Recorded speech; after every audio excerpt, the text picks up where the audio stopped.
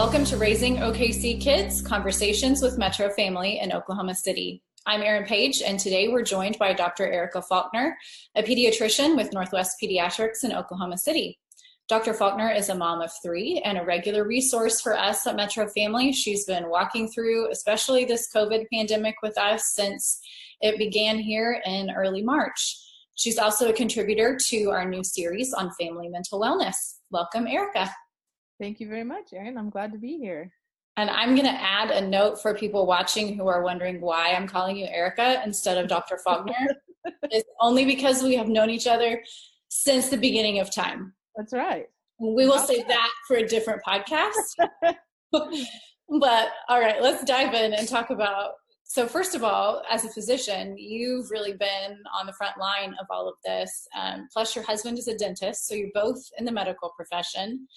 You're juggling careers, you're parenting your three kids. What has it been like for the two of you to juggle all this right now?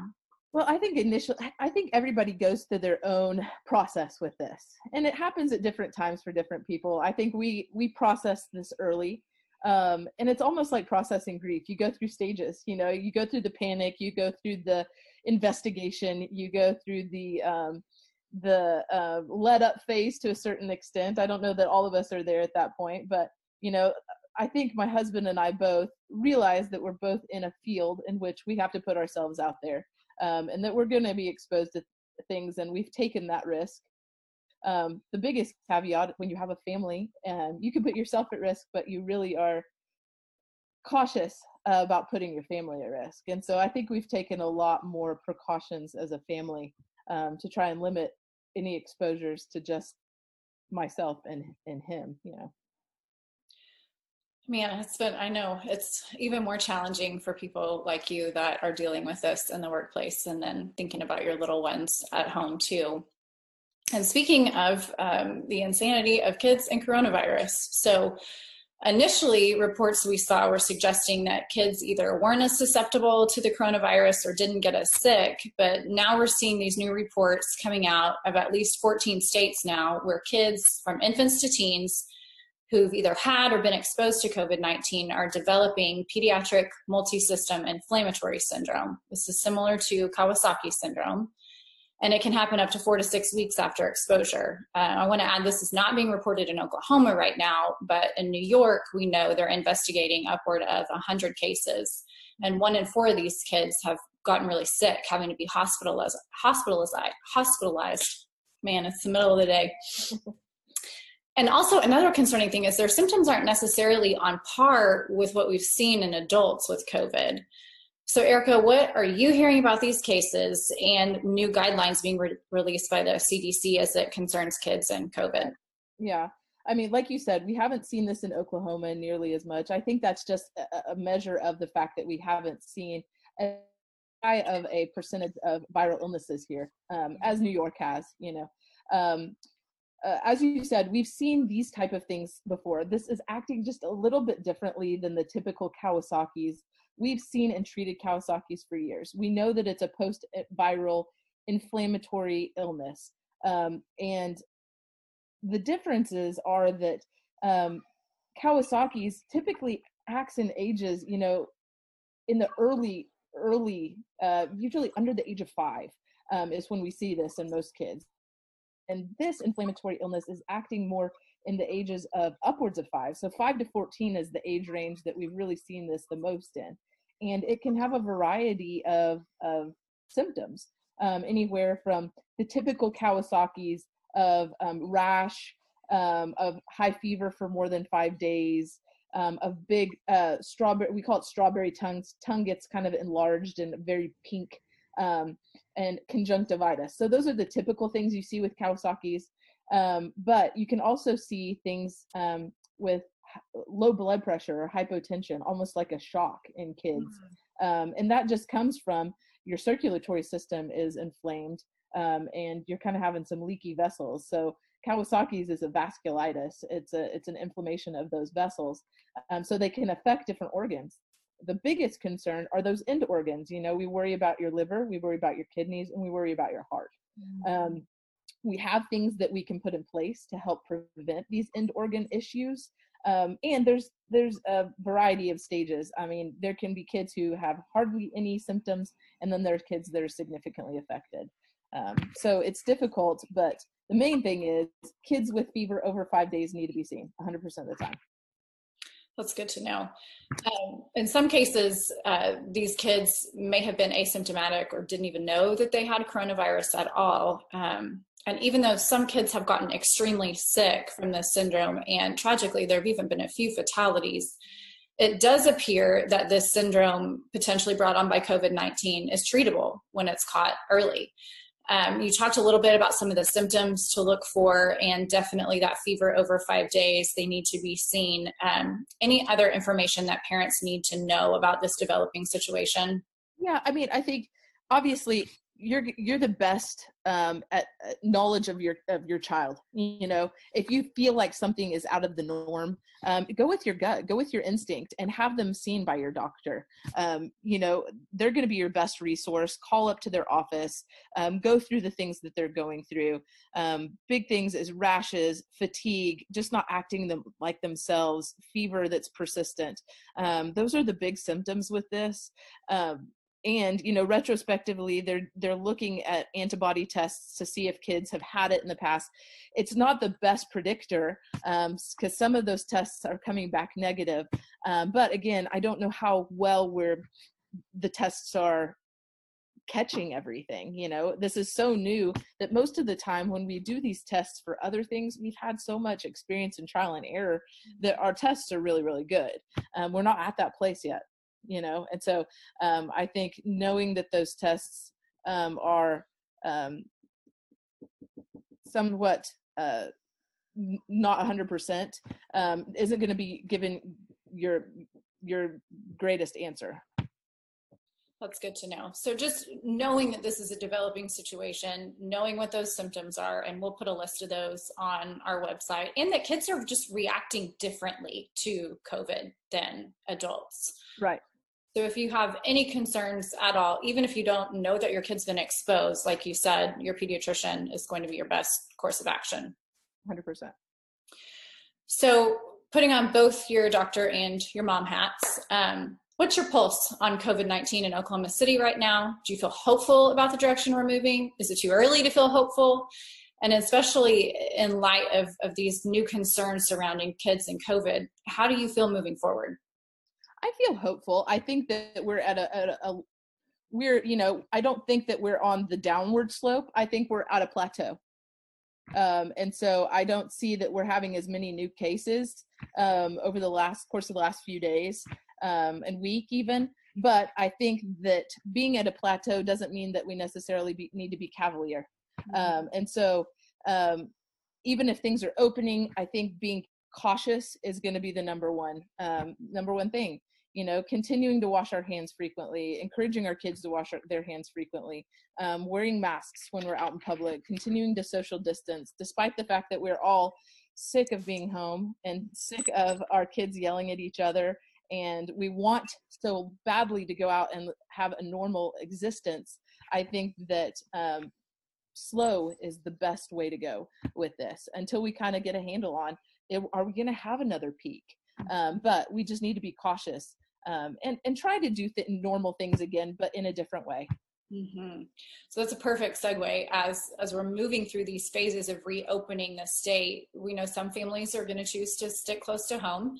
Some are just ready to get out, like you said, and enjoy the community. Is it safe to go in public with your kids right now? And if you're going to be out, what precautions do you need to take? And especially what kind of conversations do you need to have with your kids to make sure they understand those expectations? Right, absolutely. This is a scary time for kids. A lot of kids don't understand this. I mean, we ourselves are not the best at understanding this.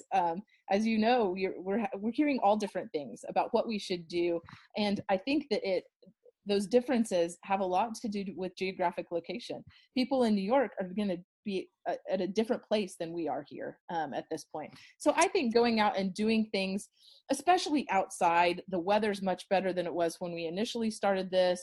Going out to go camp, going fishing, enjoying hiking, those kind of things that maybe you haven't done or haven't, enjoyed previously. getting out to do some of those things in small, with your family, is the thing to do. Now, I would still be cautious about, going places where you're going to be around a lot of people or in close quarters with kids.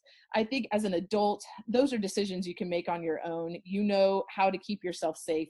With kids, it's not as easy because they may not understand that they don't need to touch everything, and then pick their nose or stick their hands in their mouth. And so when it comes to kids, I'm a little more cautious in taking them into places where they could run into or be exposed to more people. Yeah, for sure. And on that note, we know a lot of restaurants are opening up, churches, museums, sports leagues, we were just talking about that, are resuming. Some summer camps are going to be opening in the coming weeks. So what kinds of these activities and venues do you feel are safe for families to enjoy, and which ones should parents be pretty cautious about right now? I think things where you're not going to be in contact with a lot of people. It's yet to be seen what some of the camps are proposing as to their precautions that they're going to put in place. A lot of camps hopefully will be limiting their large group activities, keeping it in small groups, still with some social distancing in mind. Obviously, you can't be 100% with that when you've got, one team leader in the group with 7 or 8 kids. But continuing to wash hands frequently, I think, is going to be the biggest continued encouragement among kids. But trying to get back to a normal life is important too, because, although this affects our health, our mental health is just important. And we need to start doing some normal things, but in a different way, learning to change how we go about our socialization is difficult, because we really just want to get back out there and everything go back to normal. Yeah, that's so true. And making that shift with kids is hard, but you're right. We've been feeling those effects in our house, that at some point for our mental health, we need to figure out how can we as a family acclimate back into the community in a way that we feel good about, in a way that feels safe for us. And on that note, we know a lot of businesses are putting in additional protocols to keep families safe, whether that's at museums, attractions, restaurants. So before you visit an attraction, a state park, a venue with your kids, what should you be looking for in terms of best practices, or what questions might you want to ask beforehand to ensure that they are following the best protocols? I think just looking at the guidelines that they've put in place, go on their website, see what they are doing. Hopefully they're posting things that are changing. Just like the zoo, you have to schedule, you can only go one direction, those kind of things, so that you kind of know what to expect when you get there. And you can prepare your kids for that too, because, they're going to expect, when they're going to a familiar place, that things that they did before they can do again. So giving them some insight into what's going to be different can help preempt that a little bit, so that you don't feel like you're having to chase after them if they're not doing what they're supposed to be doing. But looking at those kind of things, seeing their cleaning guidelines, if they're posting that, how often they're cleaning places. A lot of places are limiting the number of people that can be at a certain location, limiting the distance, how many people can gather at a certain place at a certain time.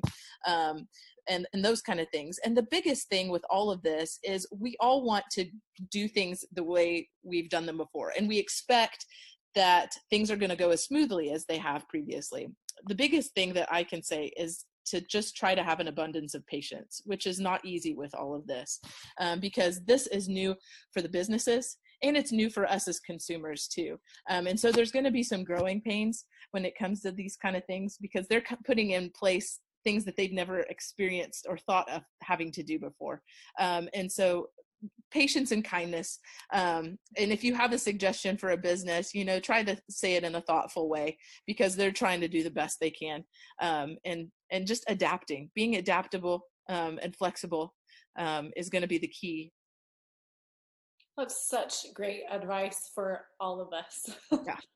I'm totally going to take that to heart. What about vacations? Summer vacations are something that families look forward to every year. So when it comes to road trips, day trips, is it possible to still enjoy some modified vacation safely? And if so, what should you keep in mind?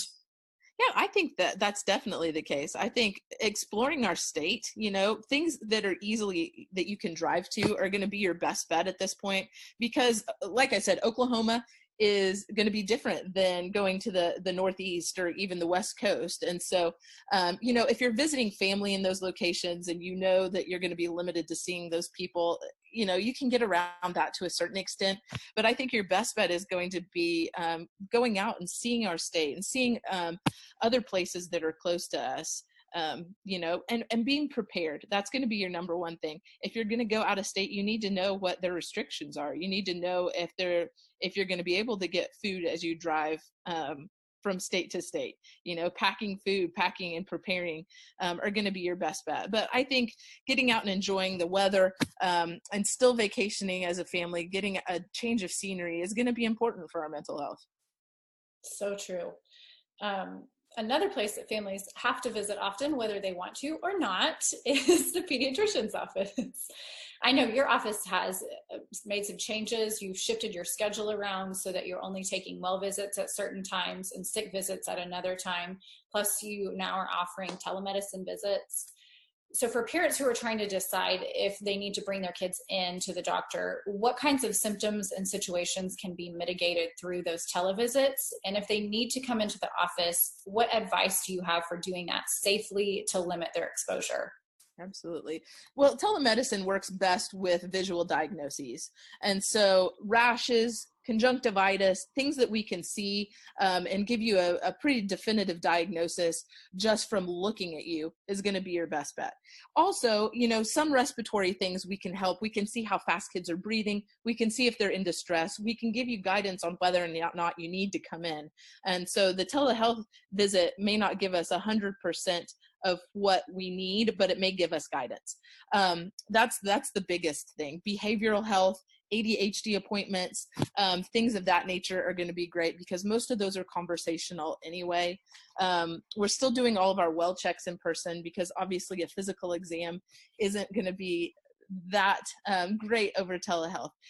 We do try to get some of those things, and we always encourage parents to have a flashlight and things that they can give us, know their temperature and their weight, and that can give us a little bit of help. But those are the best things that telehealth can bring us. We're expanding a little bit more as we start to feel comfortable with it, but these are things that we've never done before. And so it's just a difference for us, and we're trying to navigate that. And so things may change over the course of time, but in our office, we're trying to keep people safe by keeping the well visits, like you said, and the sick visits separate. Kids that may have an illness that isn't necessarily a contagious thing, we may see it at a different time as well.